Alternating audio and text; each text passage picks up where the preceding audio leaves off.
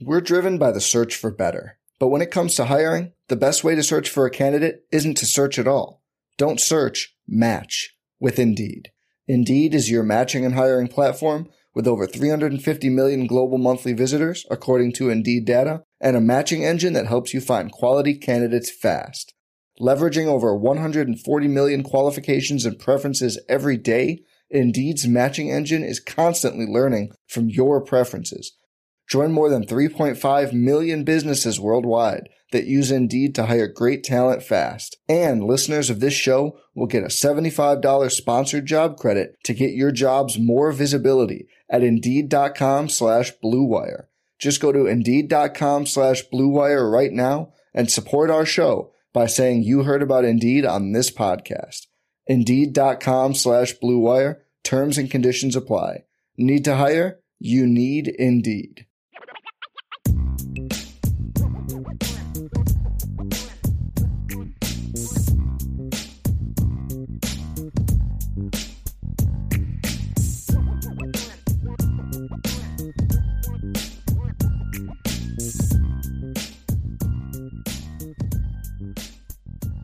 IB Nation, what's going on? Welcome to the Irish Breakdown Podcast, coming to you live on a Thursday. Beautiful, wonderful Thursday, except it's extremely cloudy here in the state of New Jersey. But we are living. Not in Indiana, baby. The sun is shining here is in Indiana, baby. So the sun is shining on the Golden Dome today, my friend. So that is a perfect time for us to have this conversation. Yeah, man. And this one, so Ryan Roberts, Brian Driscoll, of course. Make sure to go check out irishbreakdown.com if you haven't. If this is your first time joining us here on the YouTube channel, like, subscribe, all that great stuff. Brian, I know yesterday, I want to tell everyone actually a great story, right? A great story. Once upon a time, there was a great podcast that was yesterday's show, where there was a section of this podcast where people asked us for a hot take. And one hot take that Brian kind of talked about a little bit was that he legitimately thinks that Notre Dame is a championship caliber football team in the year 2023. I thought you started that conversation. Oh, I said that there's a landslide that could happen if they do win a championship. Gotcha. In 2023. Okay. But which then led to me saying yes. All these conversations work off of one another, which is awesome. Right. And the reason we want to do this podcast today is because me and Brian agree on one simple thing here, right? Is that we believe that Notre Dame has an opportunity to compete for a national championship this upcoming season. So we wanted to break this thing down for you a little bit and talk about Notre Dame's chances, because the cool thing is that there's going to be kind of an overarching conversation here. We're going to be able to talk about the state of college football, what some other teams have bringing back, what are the strengths, weaknesses. So it's kind of more of a college football topic, but we're going to take this into a micro level of Notre Dame and what they have and the ability to compete for a national championship. So we kind of broke this up into position groups, and we have kind of put this into three categories. One is right now, definitively, we are confident that Notre Dame can compete for a national championship based upon this particular position group, offensively and defensively. That group can be the fuel to a title. Right. Second group is that we have high expectations for a group, but it's a little bit more of an unknown. There is some work to be done. There is some worth to be proven going into 2023 season. And then the third category is obviously we're just not sure, right? There's still work that needs to be done in order to get this to be the driving force to a national championship. So, Brian, I know this is going to be a fun conversation, man, because there's a lot of variables that go into being a national championship. We're also going to talk about the importance of certain positions, right? Because I think that there's a position hierarchy as far as the value of what really drives national championships. So let's start on the offensive side of the football, though. We're driven by the search for better. But when it comes to hiring, the best way to search for a candidate isn't to search at all.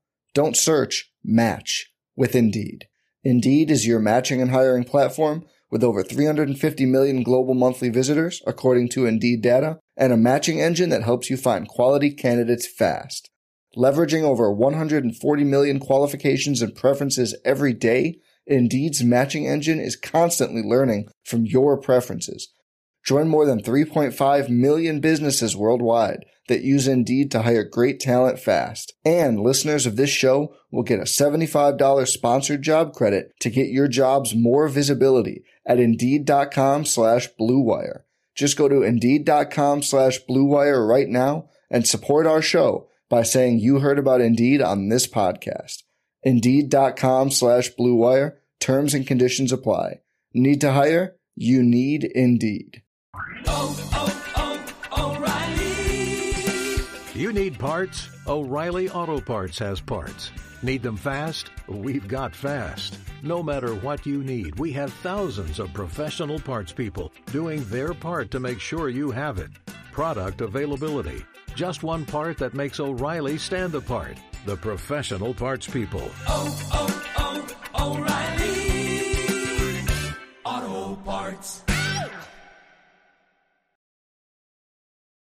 I want to just talk a little bit big picture about it, though, Ryan, about what makes this unique. Because I think a lot of people are going to say, they're going to look at history and say, well, look what Bama's done and look what Georgia's done, and Notre Dame can't compete with that.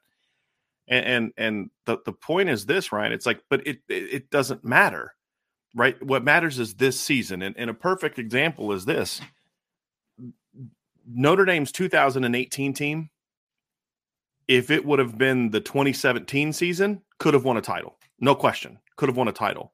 They had no chance at winning a title in 2018 because they just could not stack up against that outstanding Clemson team. And they couldn't have won a title in 2019 because the best Notre Dame team, I've said this, the 15 team and the 18 team and the 17 team with a better quarterback better quarterback play, could have contended for a title in a lot of years.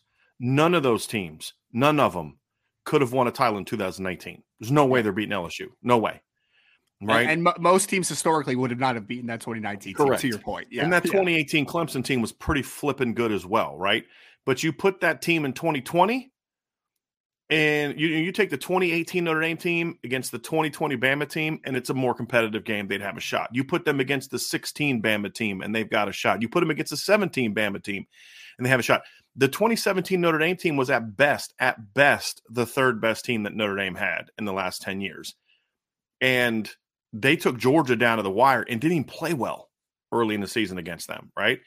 And so a lot of it depends on what year are you competing for this championship, right? Like, what is happening around the country? We've talked about there being some down years. 2021 was a bit of a down year nationally. 2020 was a bit of a down year because of the COVID stuff and just the craziness that all that was. Last year, there were some pretty strong teams in college football last year, right? Not as good as 2018 and 2019, but there were some pretty good teams that year. Where we're looking at this is when you look at 2023, this is a unique season where you have to be cognizant. If you're Notre Dame, you say, well, we're going to build to winning a championship. So we should think towards 2024. No. Maybe your team might even be better in 2024. That's debatable. But you've got to look at college football as a whole as well and make your run now. That's what factors into, do we go after Sam Hartman or we just develop Tyler Buchner? Right? Well, that might have been better for 2024 to not take Sam Hartman and develop Tyler Buchner. But when you look around college football, you say, boy, we got a shot to make a run with a better quarterback play. And Tyler still is a giant unknown. Talented. Everybody knows what I think about his upside, but that's a big gamble to say we're going to ride that into this season. Because even his tremendous performance against South Carolina still included 3 interceptions. So I think when you look around college football, you see, look, Georgia has lost 25 players to the draft in the last 2 years. 25. They just had another key player take a payout to go to USC. They're going to still be very good. Don't get me wrong, but are they going to be the Georgia of the last 2 years? I don't think so. Are they a title contender? Of course. You're the champ till somebody beats you, Ryan. That's my stance, right? Bama's still going to have a very talented team, but they've got major question marks at quarterback. The guy that we were saying Notre Dame can't gamble on is now who Alabama's gambling on to win them this year. But there's some other question marks. The receiving core isn't what it used to be. Their running back group is young, talented, but young. Their offensive line should be pretty good. There's some question marks other places. Very good team, title contender, no question, but not a typical Bama team that's been a title team. Ohio State lost some very good football players from their team. Major question marks in the offensive line. They just took a grad transfer from San Diego State to play left tackle for them, right? I mean, and guys, I don't want to break news here, that the Simmons kid from San Diego State that they took was not their first option of offensive tackles in the portal. I just want to put it out there. Like, that was not their guy in the portal. Just want to put that out. They just lost a quarterback who's number 2 overall pick. Now, is Ohio State going to be talented? Of course they are. Are they going to be easy to beat this year? Of course not. The point is, are they a typical Ohio State team? You know, when you think, boy, that team's just got everything. No quarterback. Clemson obviously is not what they used to be, even though I think they've made some moves that are going to help them kind of get back on a maybe a little bit better trajectory. We'll talk about that. Moral of the story is, you look around college football, USC's the only team that of the teams that are title contenders, there's really only 2, in my opinion. Well, 3. I got to give Michigan. They've made the playoff 2 years in a row. I got to include Michigan in there. Only 3 of the 7 or 8 have a returning quarterback. I don't view Texas as a title contender yet. I mean, I know that they're getting a lot of hype, but they're coming off an 8-5 year. I just need to see it with Texas first. They have talent, but I need to see it. USC has a big-time quarterback coming back, but their defense is a hot mess.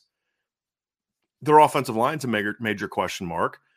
You look at, obviously Michigan comes back. They lost some big-time players as well, right? They're a very good team, but they're not a flawless team. There have been better Michigan teams in past years. And then the third is LSU, who I think could be a title contender this year. We'll see. Again, I have questions about their coaching, but their roster is pretty good, Ryan. They're a top 10 team. And if you're in the top 10, you're a title contender, in my opinion. So there aren't a lot of quarterbacks coming back, and now Notre Dame has a chance to go out there and take advantage of that, in my opinion. They return 8 starters on defense.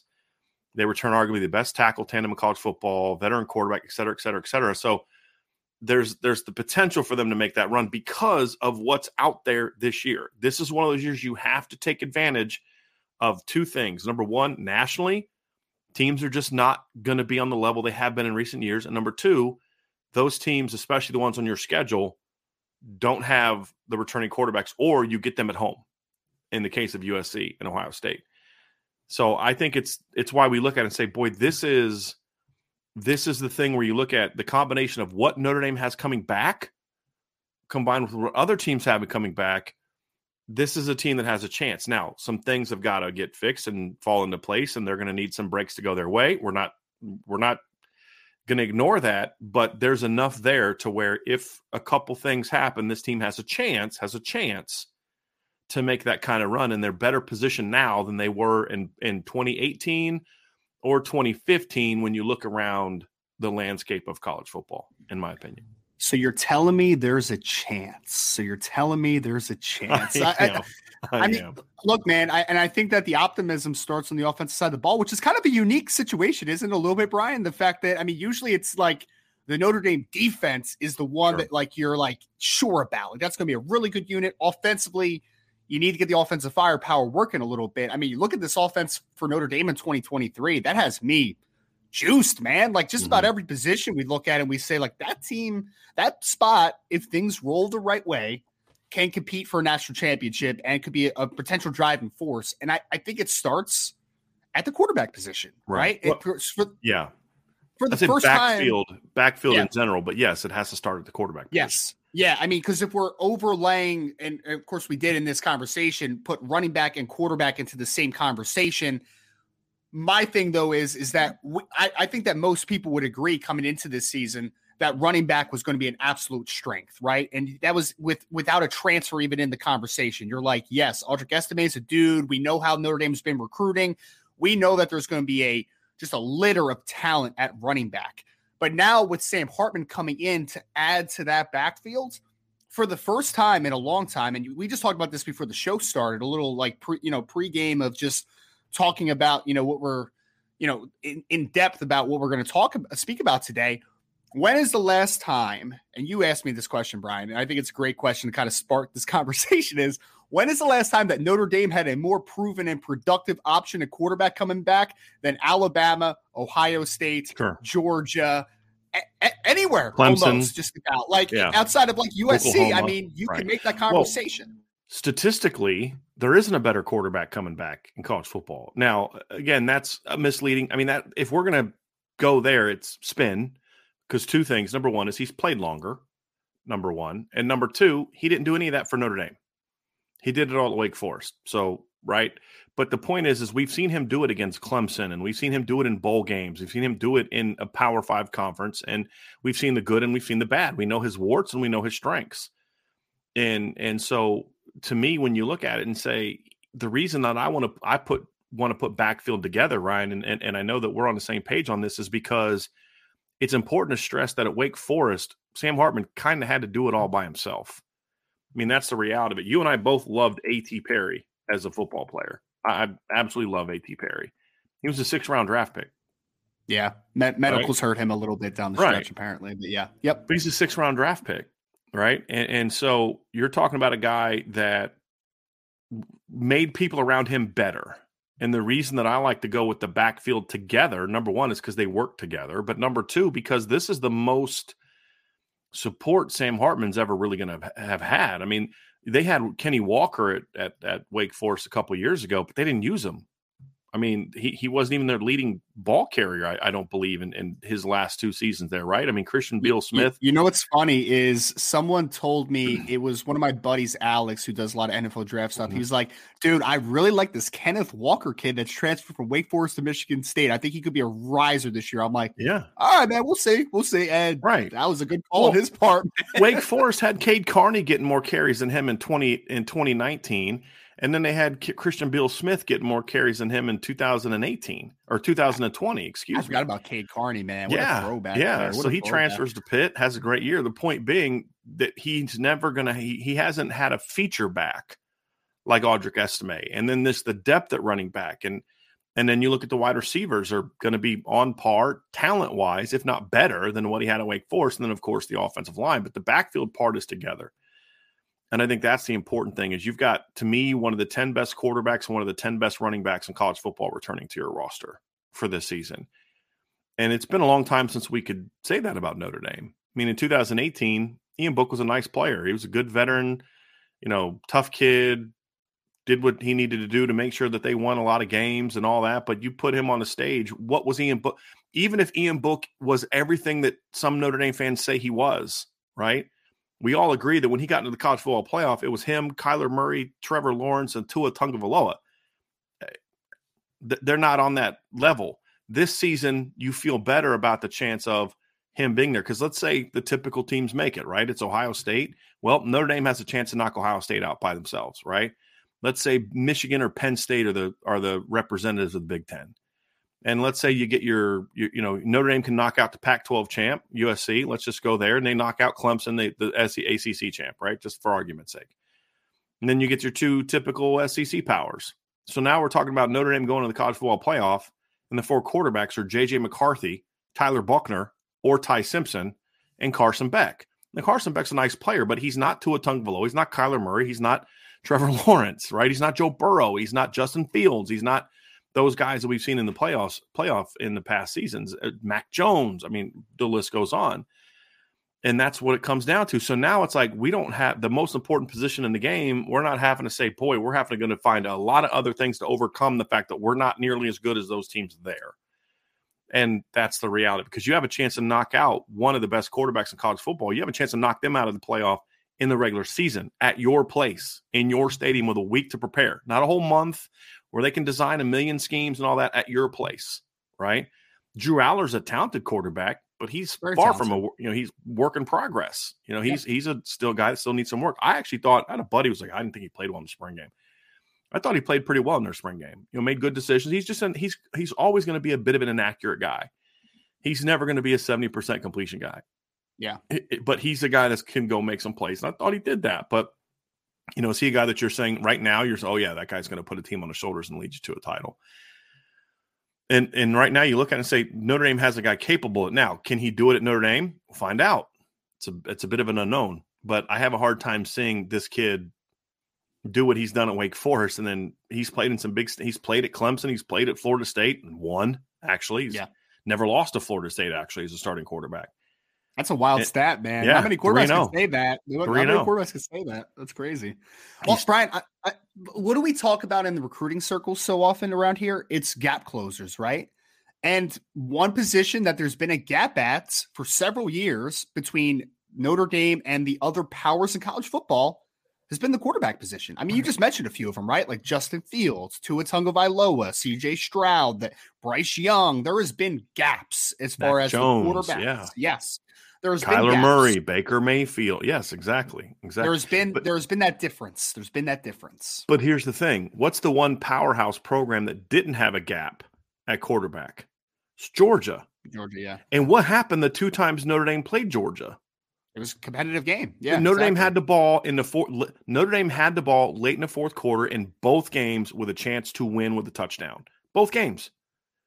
They had a second half lead in both games at Georgia and at Notre Dame, because Georgia then it came down to, okay, you've got to beat us in the trenches for 60 minutes. And they were able to neutralize Notre Dame, but then Notre Dame was also able to neutralize Georgia in ways that people don't talk about in those 2 games. They weren't able to run the ball. They had one long run in 17 on a jet sweep to DeAndre Swift. They didn't run the ball great in those other 2 games, but they didn't have a quarterback that could just bury you. Now, Jake Fromm made some money plays late in both of those games. But the point is, he couldn't put this offense on his shoulders and just dominate you the way that Trevor was able to do to Notre Dame. One mistake by Notre Dame in the 2018 playoff game, and Trevor exposed it for big plays. All right, Notre Dame probably made 5 defensive mistakes that game, and on 4 of those plays, they got 50 yards or more. I mean, I'm serious. Go break down the film. That's exactly what happened.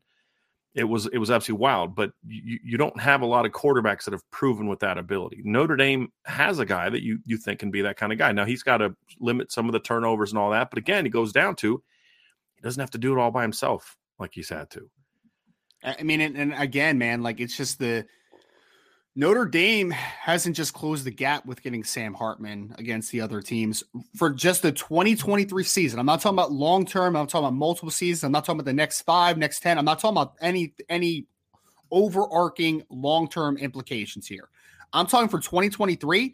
Right now, Notre Dame in a vacuum over some of the top teams in college football, they have the gap, right? They have the gap right now because they have the proven commodity.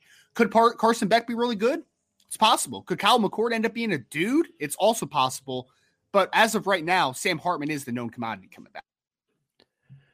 So you look at the Notre Dame backfield, you're talking about a guy coming back that had 900 yards last year, averaged 5.9 yards per carry, 11 touchdowns as guys splitting reps. Got a talented backfield coming up behind him. There's questions what we talked about with health, which we've mentioned, but there's a lot of talent there. So backfield-wise, you look at Notre Dame, and I would argue that they have a top 5 backfield in college football right now. Now, you could argue that Ohio State has a better running back room. You could argue that Penn State has a better running back room. You could argue that Michigan has a better running back room. And I would agree with you in all of those instances because there's a lot more proven commodities there. But what they don't have is a better quarterback than what Notre Dame has. And that's why Notre Dame is in that conversation with them. And I think that's a great place to start. The next place, Ryan, is obviously offensive line. I feel a little bit naughty not starting with the offensive line for a Notre Dame. Well, it's just because it's so different. Like we're just almost like, it's assuming that, right, to a degree.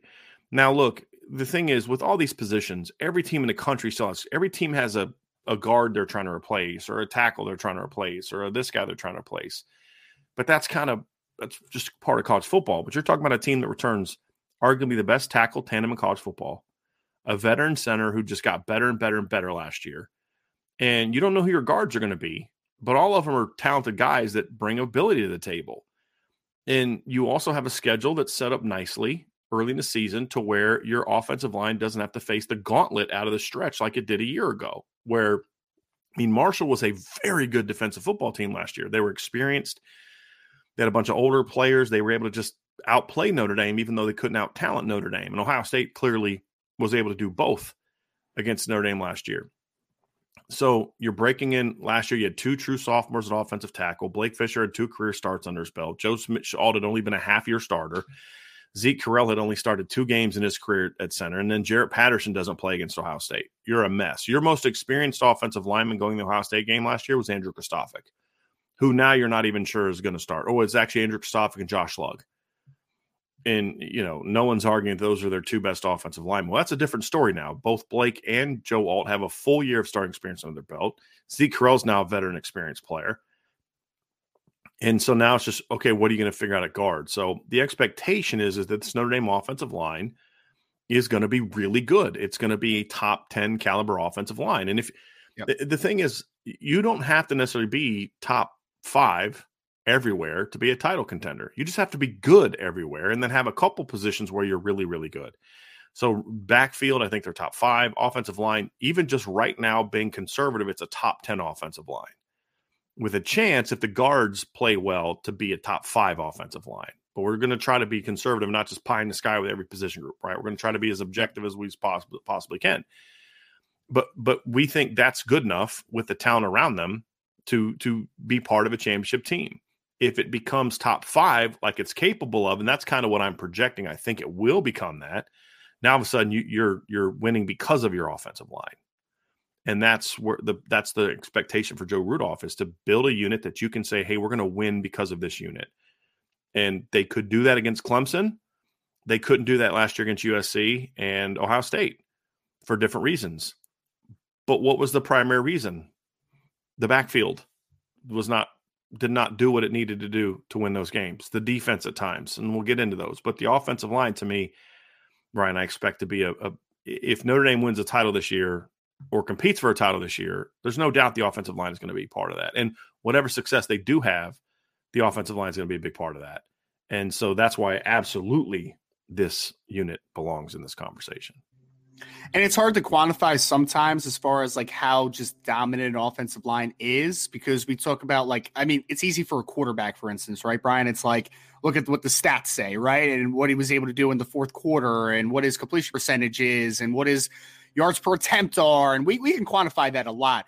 It's an eye test for offensive linemen sometimes, man. It's when the game's on the line against a really good football team and your offensive line just wears dudes down in the most important sections of the game. Like, that's kind of where I look at this offensive line. And I think that they can be that in 2023, because you mentioned it already. You're returning 3 starters, but those 3 starters are at the most important positions on an offensive line. We're talking about the offensive tackle, left tackle, and Joe Alt, who was an All-American last season, arguably the top offensive tackle in college football returning in 2023. You're talking about Blake Fisher, who, look, man, Blake Fisher needs to take a step up and be able to take his game to that next level. But just from a physical perspective, you could argue that he's more talented in a dominance perspective than Joe Alt at his absolute best. You can make that conversation. And then Zeke Correll should be one of the better starting centers returning in college football in 2023. And if you could tell me you could only return 3 starters on the offensive line, I would want a left tackle, right tackle, and center. And not necessarily in order, but those 3 positions are the most important. And the great thing is if we're projecting, which is what we have to do with the other 2 guard spots, because we haven't seen a big sample size, I could say, look, Josh Lugg was a tough dude for Notre Dame over the last couple of years, man. Went through a lot of injuries, was a really durable player, and a guy that just, he fought his butt off, man, for Notre Dame football. Jared Patterson ended up being a solid starting left guard for Notre Dame, making that transition over center. But I believe that your potential 2 starting guards in 2023 may be more physically gifted than what you had in 2022. It doesn't necessarily mean they'll be better, but that means that they may be more talented. You may have had a talent upgrade in that spot. Now, obviously, offensive line is usually dependent on experience. Like, that is a big help, obviously, in the development. In those in-game reps are something that is so important for offensive line. But I agree, Brian, especially because we have to juxtapose this to other offensive lines in college football. Like, that's an important part of this, especially when driving force against other teams. Because I look at it and I say, Michigan just lost their starting center and their left tackle, right? They just lost those 2 guys. And both those guys were drafted in the NFL. You're talking about a Georgia offensive line that just lost the 14th overall pick left tackle to the NFL, as well as their starting right tackle and Warren McClendon, who was drafted as well. You talk about Alabama. Alabama lost starting guard in Emil Ekiyor, starting offensive tackle in Tyler Steen. They also lost Javion Cohen to transfer this offseason, who ended up at the University of Miami. So all these teams have had attrition on the offensive line, but I think it's very important to, again, hyper-focus on where are the losses for Notre Dame. If there are 2 positions that you can afford replacing on a year-to-year basis, it's offensive guard, unless it's a Quentin Nelson, right? Like, depth's so important, Ryan. Yes, in college football, depth's important. I mean, last 2 years, Alabama's lost arguably their best edge rusher during the season to different reasons, and they were fine because they had other guys to step up. They lose the Anderson kid in 2021. Robert Beal steps up. right? And plays well. Nolan Smith does some things. This year, Nolan Smith goes down. Okay, other guys step up and play. Depth is important. You've got to be able to overcome that. Williams, go out there, brother. Like, right, exactly. So those are things you look at, Ryan, and you're talking about an offense that needs to be efficient, and also explosive. And the question is, can you build that type of team? And we'll talk about skill and all that, but a big major driving force to being really efficient on offense is having a great offensive line, and that's going to be needed and something I expect. We're not going to leave the defense out of this conversation, Ryan. And I can't believe we're having this conversation. 2 years ago, if you'd have told me this, I'd have laughed at you and said, man, I got to question your football knowledge, man. I don't know about this one. If you were to say in 2 years, cornerback is going to be Notre Dame's cornerback room is going to be one of the best in college football, I'd have been like, come on, dude. Let's be serious. I mean, dude. We're 2 seasons away from needing Nick McLeod to be a grad transfer, needing, or else you are in trouble. You played in the college football 2 seasons ago, Notre Dame. So it'd actually be 3 seasons ago. So it was 22, 21, 20. Yeah. Yep. You played in the college football playoff with Nick McLeod and Clarence Lewis as your starting corners. Right now, Nick McLeod is an undrafted free agent. He's stuck around the NFL, I believe. He's still on a practice squad, I believe, because he can run. He's a tough kid, man. Clarence Lewis, at best, is going to be Notre Dame's 4th corner this year, at best. And that guy was starting for you in the playoff 2 years ago. Obviously, Cam Hart being developed has been important. And obviously the emergence of Benjamin Morrison. But as we saw this spring, Jaden Mickey had a really good spring. You've got Chance Tucker emerging for depth. And so there's some players there to the point where we're going to talk about safety way down later, right? Well, this is a position that's so strong. You can look and say, well, what about moving some of these guys over there to help out? Because you have the depth to do so. So you're talking about a unit, Ryan, that's a little different than the 2018 unit, because this is the first time Notre Dame's had a top 5 cornerback tandem, in my opinion. I mean, 2018, I think Troy Pride and Julian Love were absolutely a top 5 cornerback room, but you were a little bit limited on how you could use them. Troy could play man, but Julian Love was not a man guy. I remember that year because he had a great year in 2020 or 2017, 23 total passes defensed, which was tied Notre Dame record or broken Notre Dame record. Yeah. He had like 3 picks and 20 breakups, and he had like 2 of his picks were pick sixes and just all those type of things, right?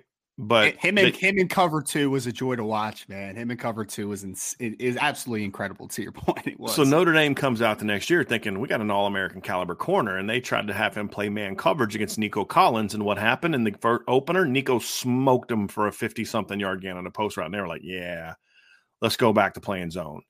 The thing that's good about this unit is they can play zone. Right, Cam could be a great zone cornerback. I mean, as rangy as he is, try making a cover 2 hole throw over top of Cam Hart. Right, good luck with that. But they're also thrive in man coverage. Both of them thrive in man coverage. Yep. And there aren't many teams that just have 2 corners that you can just lock up and look up and say, "Hey, I don't care who we're playing. We're going to line it. You may win some, but we're going to win more." And that's a huge part of what can be a driving force to this defense getting better this season. And that's a great, and again, I think it's comparing it to the other teams that we would view as championship contenders in 2023, as far as what they return at cornerback, right? And because I think that most teams you would look at and say, they got one really good dude. Like I think of like Will Johnson for Michigan's a guy, for instance, right? It's like that guy is very talented, but they also just lost DJ Turner. So they have to replace one starting corner. So they have one really good guy coming back. I think of Georgia. They had the kid that was amazing in the national championship game, whose name's escaping me for a second. He was a former 3-star, but he was a dude. But you also have to replace Keely Ringo this offseason as the other starting corner. So there's usually some attrition, not you on these great teams, because quarterback has become such an important position that, Georgia, Alabama seem to have a guy every single year.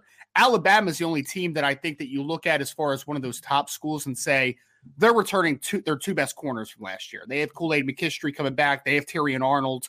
That was their best corners of last year. But I think that it's not like egregious to argue that Notre Dame's duo of Benjamin Morrison and Cam Hart is in that conversation of being the best cornerback duo in college football. And that's not even counting Jada Mickey hopefully having a little bit of a breakout. Clarence Lewis coming back. Christian Gray is a true freshman, hopefully getting some opportunities in the fall. So I think when you're talking about just that duo, Brian, for me, it's like outside of Alabama, not any like legitimate championship contender has a duo that can match the Cam Harts. Or at least that you can say is better. At least Right. you can say it's better. Exactly. Right. And I know that people talk about like Denzel Burke and I'm like, okay, fine. I get he's mock draft in the first round by everybody, but the production's not what the film Even doesn't Ohio tell State the same fans story. aren't that high on Denzel Burke. No, so, yeah. no. Yeah. But yeah, I mean, it's also, it's not just talented corners. It's talented corners that can match up with size. They can match up with speed. They can play zone. They can play man. And there just aren't. That's what made that 2018 Clemson cornerback tandem so good. AJ Terrell and Trayvon Mullen, Ryan, is they were so long they could be really good zone guys, but they could just line up and say, we're gonna cover you. And now Notre Dame's guys were able to get a little bit of separation, but they were getting like NFL separation, not college separation. And that's why you needed a big time quarterback to be able to make them pay, and they couldn't do it. Like right? half a step, not right, multiple steps. Right, like that post route that Miles Boykin beat. He had him beat, but it's like NFL beat, meaning like you needed to make a good throw. It wasn't like he was 8 yards past the guy. And that's why the lack of quarterback play has hurt them. This kind of goes back to that original thing. Now you feel like they have a quarterback that can bang that post throw and it's touchdown or first and goal. But Notre Dame's got a cornerback tandem where you're going to make a play here and a play there. I mean, Ohio State beat Cam Hart twice early, once for pass interference and once on a touchdown where he tried to undercut the route, didn't get to the ball, turned it up and beat him. Didn't beat him the rest of the game, right? So you got him early, but you didn't get him again. They tried to pick on Benjamin Morrison, didn't go well. And now Ohio State fans say, well, but that was Marvin Harrison. Or, yeah, guys, it was Benjamin Morrison's first career game ever. Right. So, yes, Marvin got better. So did Benjamin. And it's going to be a great battle, but in past years, you look at like if Notre Dame is having to play a Marvin Harrison and a Nemeka Egbuka, I don't care where they're playing. And you're trying to guard them with Nick McLeod and Clarence Lewis or, some of the tandems they've had in the past. You're like, this is not going to be good. This is going to not be good. Now you're talking about, we do have a 2018 caliber unit because the 2018 corners weren't getting beat either. When Clemson beat Notre Dame in 2018 throwing the football, it wasn't against Julian Love and Troy Pride. Right. It was against Dante Vaughn, the safeties, positions like that, right? And you feel like you have that tandem group again. And those guys are excellent at Ohio State, but so was that Clemson tandem that we saw Notre Dame go toe-to-toe with in 2018 of T. Higgins and Justin Ross. So that's what you kind of get fired up about, Ryan, is in this conversation, the reason that I feel differently about this team and why I'm more optimistic about this team than past teams where you just needed everything to go right is in this conversation right here. 2019, 2020, I'd say more so 2019 especially, but 2020 even going into the season, I didn't have a lot of confidence as a quarterback, and I didn't have a lot of confidence at running back. Sure. And didn't have a lot of confidence at corner. Now you look at it and say, what are two of your three greatest strengths? Quarterback and cornerback. Those are two of the most important positions in college football that you see Brian Smith did a breakdown on this, but he talked about teams that have like won conference championships and then in the playoffs. Most of them had really good cornerback tandems, including Notre Dame in 2018 had a really good cornerback tandem. Had one of the best secondaries in college football that year, which is why that was the Notre Dame team that we all felt belonged more than the 2020 team, right? Who just benefited from the COVID year, with all due respect to that team. I mean, they battled their butts off and they came together as a team, and it's a season those kids should all be very, very proud of. But that wasn't one of your two best Notre Dame teams. There's 3 or 4 Notre Dame teams better than that team. That team did what they needed to do, but we even went to that Bama game saying Notre Dame's going to have everything go right and Bama to make mistakes to have a chance to win this game. Well, I think Bama's the perfect example of what you're talking about, Brian, because I mean, the two things that like I left the Alabama game and I was like, the biggest differences in that football game was Notre Dame was not on par from a quarterback perspective as far as his ability to make plays consistently and the speed outside on the perimeter. Like, they were throwing bubble screens all day. I mean, give Mac Jones all the credit. Mac Jones was phenomenal that year, but Mac Jones was not he wasn't pressed to do a ton in that football game. Do you know how many completions he had beyond 20 yards past line of scrimmage? Probably one. Zero. Maybe. Zero? Yeah. The only one that traveled more than 20 yards, quote unquote 20 yards, was one that got caught in the end zone. Is that drag route to Jaleel Billingsley. Is the only one that Pro Football Focus had going over 20. He tried to throw over 20 early, and Hamilton almost picked him off. Was that the one down the sideline that he broke up? Yeah. Kyle almost picked him off. Or whatever. And they were like, yeah, we're not doing this again. And didn't need to your point. They didn't need to. This team is much better. I mean, Clemson tried to do that against Notre Dame this year, and it did not work at all. Ohio State tried to do some of that stuff this year against Notre Dame, and it didn't work. If you're going to beat Notre Dame, you better be able to beat them down the field. And Brian, I mean, I just think it's some of the biggest plays in that Alabama game was either bubbles to Devonta Smith, or it was an outside zone to Najee Harris where he hurdled a corner, right? Like that was like the biggest plays in that football game. I'm just linebackers did a terrible job scraping on that play. Yeah. Because if you go back and watch that play, that long run, Notre Dame's defensive line pushed Alabama's offensive line like 2 yards into the backfield. Yeah. But Drew White ran right into a blocker and Nick McLeod whiffed. Yes. And outside of that, Bama did nothing in the run game that day because Notre Dame, at the very least, stalemated Alabama in that game on offensive line because they got tons of pressure, just they couldn't bring Mac Jones down. Yep. They got outclassed on the perimeter in that game on both sides of the ball. Yep. That was the problem. Here's the other thing too, Ryan. We talk about corner play. We can't dismiss the impact that Thomas Harper can have in the nickel either. If he's healthy and plays like he did last year at Oklahoma State, he's out. He's a top 10 nickel, in my opinion, in college football if he plays like that. And you go back and look at – and you want to know an example? You want to know evidence why I believe that? Number one is film. I thought the film was excellent. Number two, go look at what that defense did the minute he went out. Literally the minute he went out, they were blasting TCU. He got hurt. It was like 24-7. He got hurt, and that's when TCU went on their run. And their defense was never the same after that. Now, was it all on Thomas Harper getting hurt? No, there's other things, but that was a big part of it. Because he was the glue that held it all together because he was there. Then all these other guys could do all these other things. And you could trust him to do so many different things. Slot, he'd roll to the middle. He would do different things.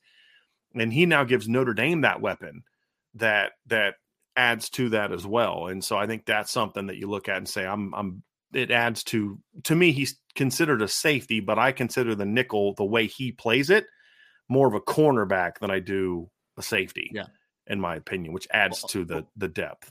Oklahoma State in that nickel position have been so important for that defense over the last couple of years. You think about even with Tanner McCall. I mean, people will probably remember Tanner McAllister when Notre Dame played them, and Tanner didn't even have a great game in that game. That was Lorenzo Styles, was incredible in that football game as a freshman. But I mean, Brian, this is why this is an abnormal feeling for a lot of people. And I think that some people are still hesitant on it because they're like, I don't think this is real yet. Right. But you're looking at it and you're like, the last time you felt this good about quarterback and Notre Dame on the perimeter has been a very, very long time. So, I mean, I'm trying to remember the last time I felt good about both of those in the same season, man. Like that's a long conversation to try to figure that out, right? Like I don't know, man. 1993.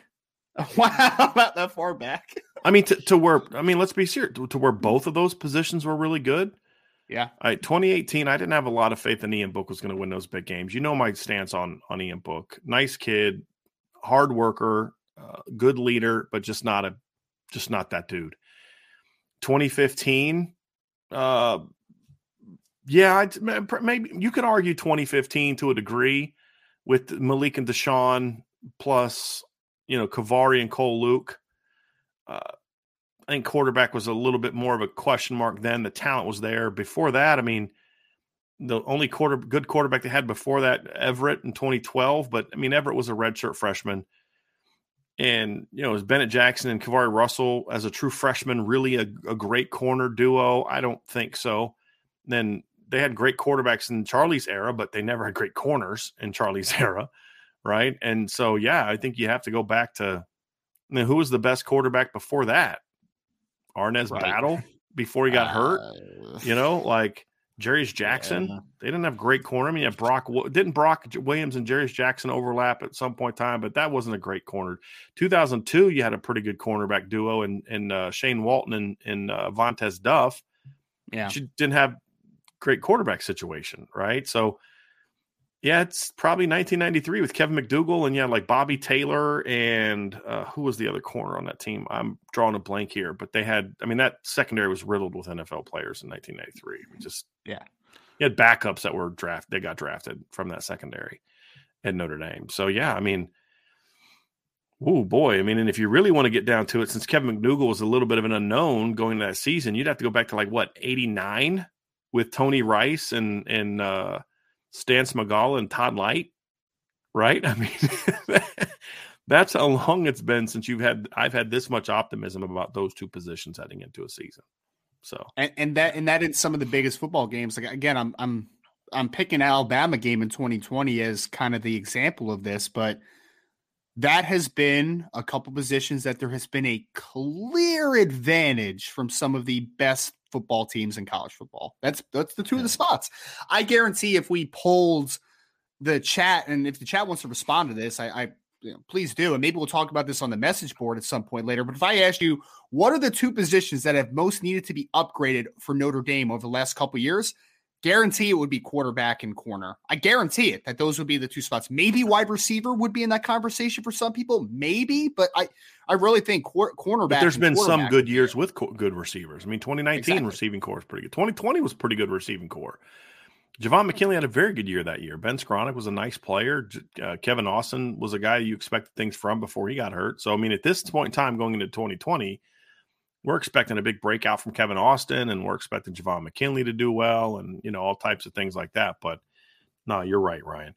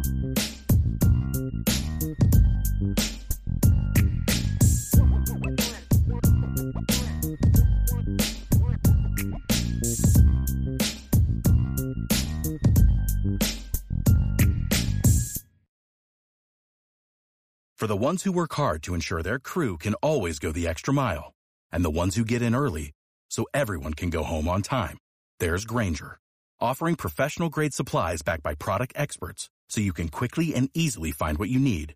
Plus, you can count on access to a committed team ready to go the extra mile for you. Call, click Grainger.com, or just stop by. Grainger, for the ones who get it done.